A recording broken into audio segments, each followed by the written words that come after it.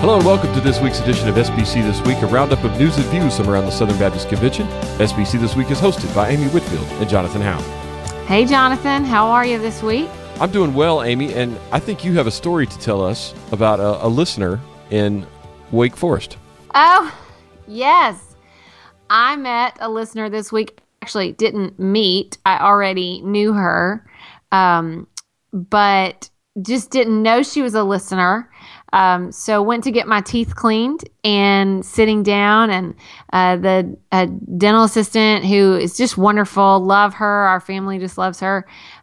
She starts asking me how last week was, and then she starts, and I was like, oh, it was good. And then she makes reference to the podcast, and I was totally just not even thinking about the podcast as I was getting prepared to have my teeth cleaned.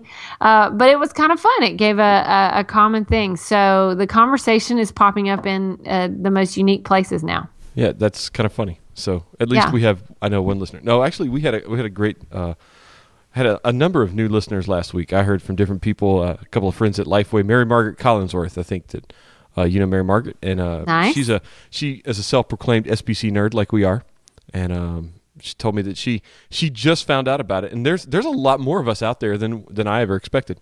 Yes, we're finding each other. Yes, all through the magic of the internet and podcasting and iTunes. So we do want to thank our sponsor again this week, 2028. Today's episode is brought to you by 2028.co, powered by Lifeway, the world's largest provider of Christian resources. Beautiful, easy to create websites? Check. Powerful, easy to use church management software? Check. Secure, easy to implement online giving? Check. 2028 is here to be your resource provider where technology and ministry meet. They take care of your website, mobile, and giving needs so you can get back to reaching God's people. Start your free 30-day trial today at 2028.co. That's TWENTY28.co. Amy, I wrote a post this week at Dr. Rayner's website about church technologies and ones that people can use, and churches, like the 6 main technologies. And I included church management software on there, and was surprised by the number of churches that do not have a church management software, and was able to refer a lot of them to 2028. So very good. I know you've worked at churches before, and obviously your husband's been on staff and pastored churches, so it just seemed like a normal thing to me, but apparently it's not the normal thing out there for churches. So 2028, great resource for churches.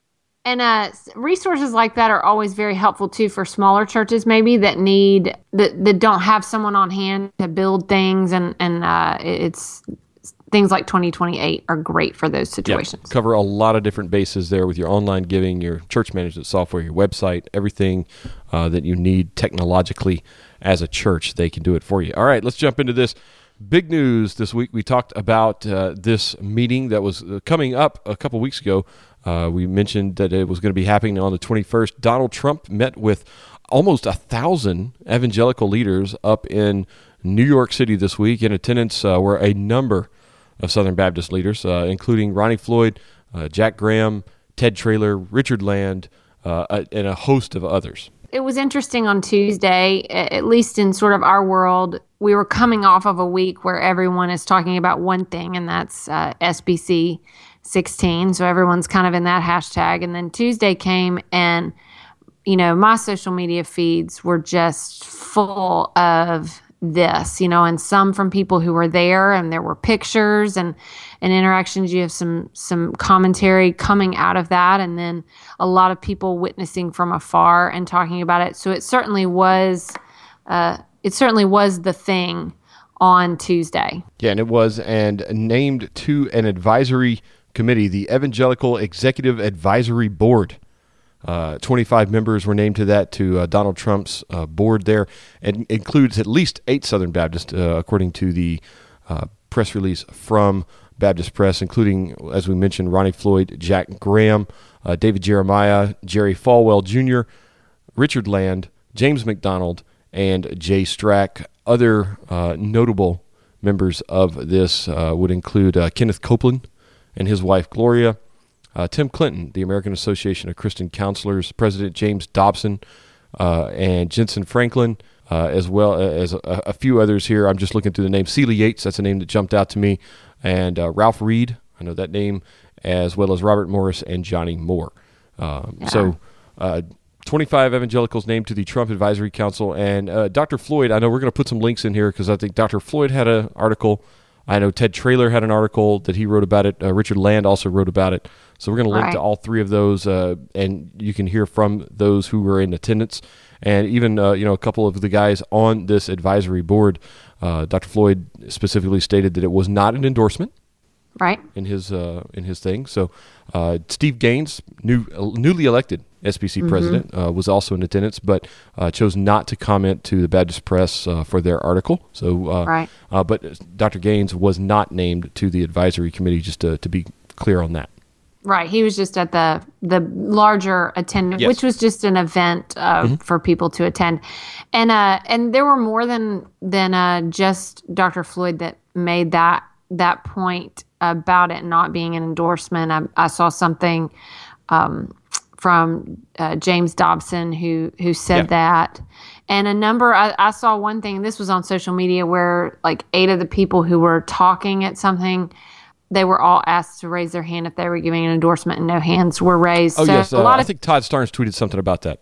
Yeah, so there were a lot of people that were very specific about this. And even in the release, it was released that being on the advisory council was not an endorsement. So that was kind of a refrain that we were hearing throughout the day. But one thing in just the conversation that was happening throughout all of this, it was just really clear to me is, I mean, we're really just faced with a situation that most of us haven't seen in our lives, which is that we are all just trying to figure out what to do in this current situation. And we've all got kind of our own thoughts and processes. I have a friend who wrote an article that was just talking about one of the most important things we need to bring to this year's election is scrutiny, that all of us have to really consider things. So I think we're seeing that playing out.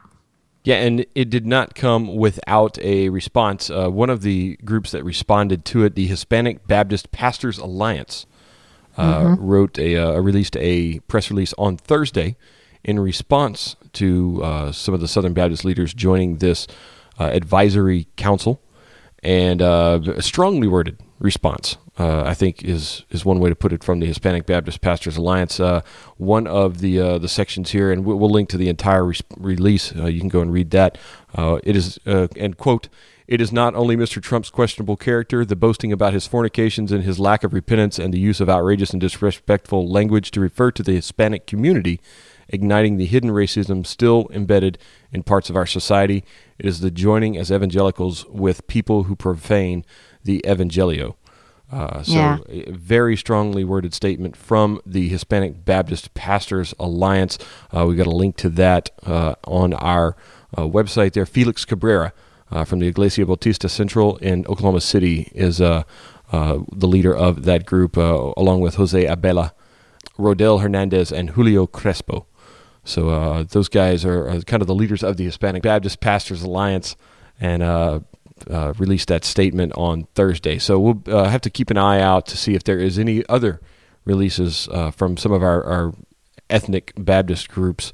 We'll keep an eye out on that and just see how this story develops. I'm sure this is not the last we will hear from the Trump Evangelical Advisory Council. Yeah, we've got I think one thing we have to remember in the coming days is we've got 5 months of this conversation left. Is it still 5 months left? Yeah. Good. I mean, we've got some... I didn't realize it was that long, honestly. Yeah, we've got national conventions left. Now, one thing I'm hoping for is that we can all agree to take a break for the Summer Olympics. I really need for just everyone to say, you know what, there are some great swimming races coming, or some great gymnastics competitions, things like that. And we're all just going to stop talking about this. Everybody needs a little bit of a break. So I'm still really hopeful that when August comes, we'll do that. But we shall see. But I still don't think the Summer Olympics are going to go on as planned, but that's just my take. You may be right about that. That concerns me as well, because that's my favorite thing in the election year. As much as I love the election, I just enjoy the Summer Olympics. That's a fun thing for our family. So anyway, you could be right about that. But we've got 5 months of this left. And so I think we're going to have a lot, it's going to require a lot of patience and a lot of really working with each other as we discuss this, because we've been very accustomed to all being of sort of one mind in how to approach things. And we have a lot to consider. Yeah, a lot of different viewpoints on this. And we've seen many of them this week. All right, moving on over to NAMB. A couple of notes coming out of some trustee meetings that they held during the SBC annual meeting. One is a investigation into the Maryland-Delaware issue that had gone on, been kind of bubbling below the surface. Some groups had tried to bring it to the surface a little bit more, but there was an investigation by the trustees into any wrongdoing that Kevin Ezell had been kind of accused of. They came away with a thorough examination and review of the entity's relationship with the Baptist Convention of Maryland, Delaware, and regarded it as concluded. An investigation of complaints about the convention, not from the convention, but from a former leader of the convention, and basically found nothing of merit in that accusation. That's correct. So that kind of closed the case from the trustee standpoint. We did have a motion, for those that were tracking this, about it again, asking for an independent outside review. But that motion was out of order because the convention cannot exercise authority that's over an entity. That's actually the board's job. That's how our structure is set up. So that was ruled out of order. And this is kind of the answer to this situation. Yeah, the official statement read that the trustee officers recommend that the Board of Trustees, by adoption of this recommendation, the recommendation that they brought, states that they are satisfied that this matter has been reviewed thoroughly and considers this matter concluded. So yes. So we will as well, and move on to something else. There you go. And the trustees also celebrated the Send Relief launch. Now, Amy, were you in attendance? Were you able to make it to this NAMB luncheon on Monday? I was not. We had some stuff with our SBC class, and I was preparing for that. All right. Well, I was at the luncheon where they launched everything. They talked about it at the board meeting, but also launched it at the lunch at a Southern Baptist Convention, and just a fantastic lunch, and talked about Send Relief and the mobile dental and medical units that they have, to the disaster relief trailers that they have. So a lot going on for Send Relief. It's kind of one of the two thrusts that NAMB has right now, Send Relief and Send Cities.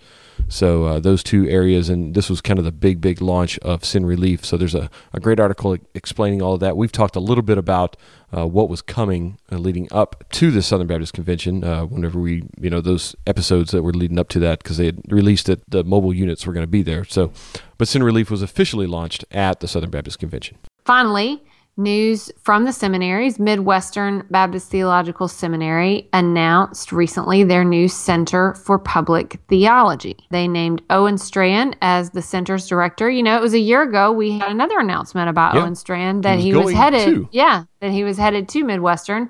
This summer we are announcing, post SBC, that he is the new director of the Center for Public Theology. The focus of that is to equip the church for theological engagement in a fallen order and a secularizing public square. So they had a news release out. Now, I had heard about this. I think I had seen something done some videos. Yeah, and had on social media, but they did a news release this week. And then they also talked about it at their alumni luncheon last week as well. So it's been kind of trickling out, but this news release kind of helps us to see exactly what this is, and gives the web address that's already up, lots of commentaries happening. So they're planning lectureship series, podcasts, essays, things like that. So it's going to be a resource to prepare people for engaging the world around us. Yeah, and that website is cpt.mbts.edu. We'll have all the links to the story and all the information. Congratulations to Dr. Allen and Dr. Strachan for the launch of the Center for Public Theology at Midwestern Baptist Theological Seminary. Light news week this week, Amy. Big news, but a light news week nonetheless.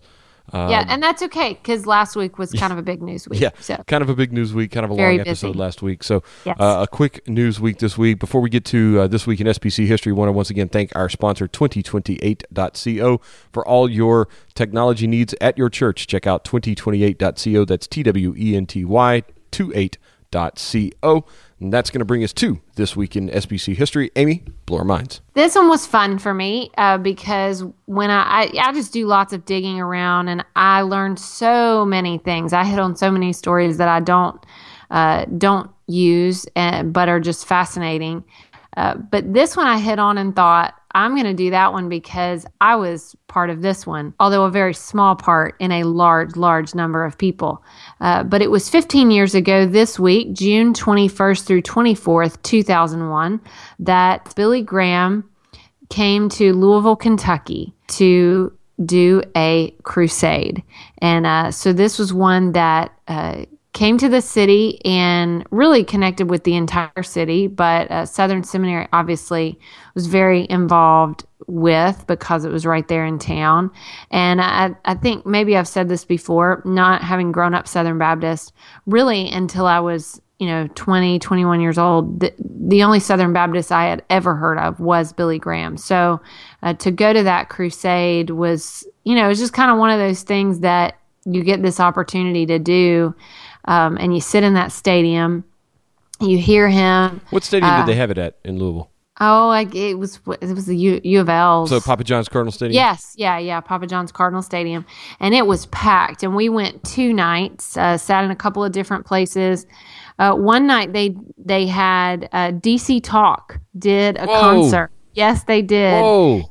Yes, they did. And I can remember them standing because they were attracting younger people from around the city. And I can remember them saying, one of the reasons we're here is because, Reverend Graham loves all of you, to the young people. And then I can remember him coming out because, at that point he was 82.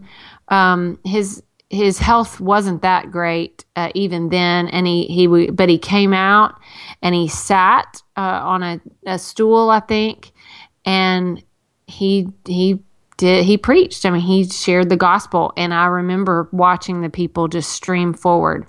And the thing that's striking to me was at that time, because I hadn't been to a lot of revivals and certainly nothing like that before, that all these people are streaming forward, and I'm sitting there watching it thinking, what's happening here? What is this? Had you never seen an altar call? Not in that scale?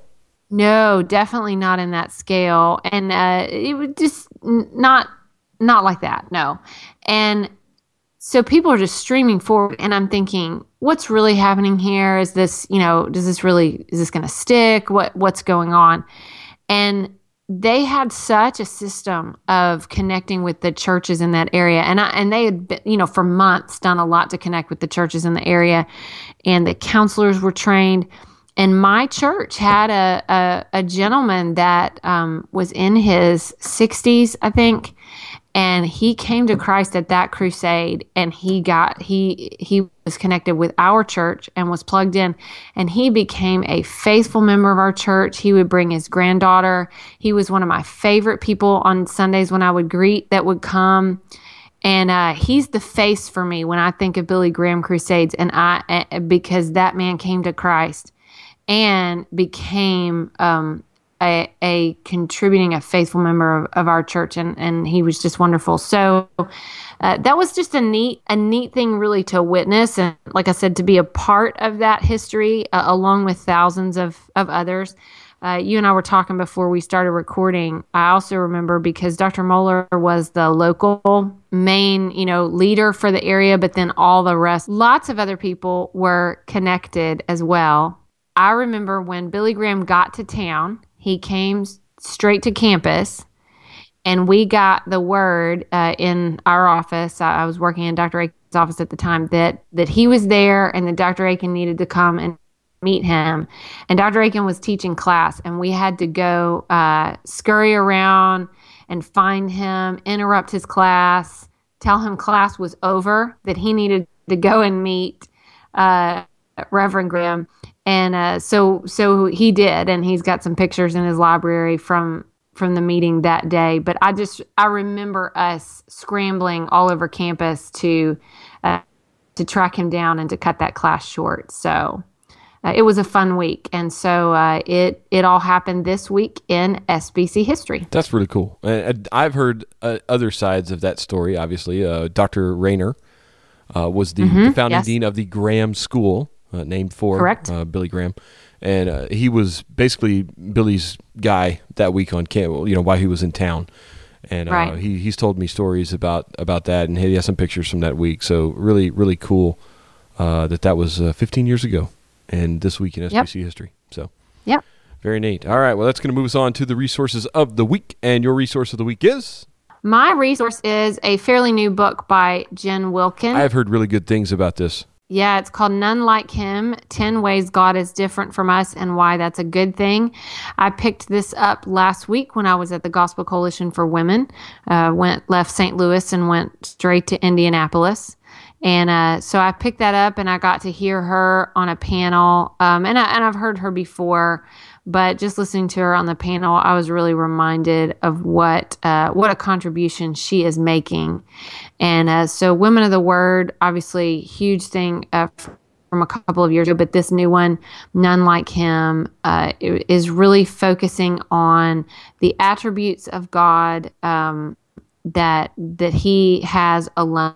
And calling us, as she says, calling us to embrace our limits as a means of glorifying God's limitless power. Oh, that's good. And it's celebrating the freedom that comes when we rest in letting God be God. So I have a lot of respect for Jen Wilkin, and I'm very, very excited about reading this book. So I wanted to throw that one out. All right. My resource of the week is Who Moved My Pulpit by Thom Rainer. It's a new book by the Boss Man. A fantastic book, in my opinion. It's I think one of his best ones that he's written. I say that about all of them probably, but I really, really like this one. It's just a really good book on leading change in the church. So we've seen a lot of positive response from this. This has gotten so many positive responses. Pastors from all over. We got a letter from a seminary vice president yesterday. I won't say what seminary or which vice president, but saying that he picked it up at SBC, had a chance to read it, and he said, and this is the words that we keep hearing, I wish I would have had this when I first graduated from seminary and started pastoring. Wow. So that's what we keep hearing, is that I wish I had this when I started pastoring. So that's great. If you're a pastor who's been in it for a while, or one who's just getting into it, or maybe even a seminary student, grab a copy of Who Moved My Pulpit by Thom Rainer. You won't be sorry that you did. So we're hearing great things from people. It's just chock full of practical advice. There's a lot of free resources at thomrainer.com as well for that. So Who Moved My Pulpit by Thom Rainer, and None Like Him from Jen Wilkin. Those are our resources of the week.